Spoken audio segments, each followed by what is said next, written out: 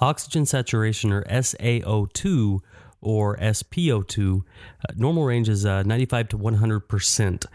Now, what does this really mean? What does this percentage mean, and why do we so vigilantly look at this value on our patient? Well, first of all, it's determined, we use it to determine respiratory status, and it's part of our arterial blood gas testing, our SaO2. So basically, oxygen saturation, it's really a measurement of the percentage of hemoglobin that is bound with oxygen, or that's saturated with oxygen. Okay, so oxygen is transported in our body in two ways. First of all, it's dissolved in the plasma, and that's our PO2. That's our, and that's the partial pressure of oxygen. And then we also have our SaO2 or our SpO2, which is our saturation of oxygen. And basically, about 97% of oxygen is bound to hemoglobin, while just 3% is dissolved in plasma. So SaO2 and PO2 have direct relationships.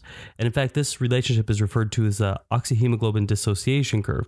So what happens is as we bring oxygen into our body and oxygen becomes bound to hemoglobin, this is referred to as oxyhemoglobin, okay?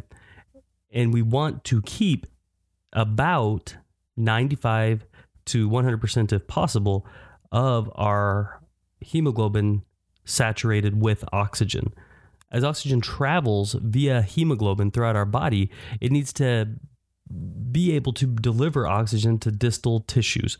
Okay, and so we look at SaO2, and that's the saturation of arterial blood with oxygen. Okay, the SpO2 that we look at with our pulse oximetry, that's SpO2. Okay, and what that's really looking at, it's looking at peripheral tissue oxygenation. It uses an infrared light that shines through our blood, through our finger, and it can actually kind of shine off the hemoglobin, and then it detects it on the other side of the little transducer to determine how much of that hemoglobin is bound with oxygen.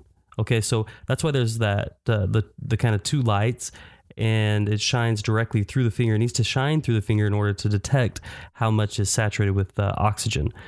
Okay, so that's really why we use the SpO2. It's a very indirect measure of SaO2. And the problem with that is it doesn't really tell us tissue oxygenation. Okay, and for that's why we really look at the oxyhemoglobin dissociation curve to see what's our partial pressure of oxygen and how well are the tissues actually going to be able to be oxygenated. Okay, but SaO2 is a good measure to determine what percentage of our hemoglobin is saturated with oxygen. nrsng.com/labs to get our 63 lab values you have to know for nursing school, for the NCLEX, and for your life as a nurse on the floor. That's nrsng.com/labs. Never feel lost on the clinical floor again. 10 minutes with this lab cheat sheet is going to help you feel comfortable, confident, and ready to hit the floor running. You guys, this is John Hawes with the nrsng.com Lab Values Podcast. Thank you so much for listening. We're so glad to have you here. We're glad to help you. We're glad to hold your hand, give you the confidence and the tools that you need to succeed in nursing school and in life. Y'all, you know what time it is now. Go out and be your best self today. Happy nursing.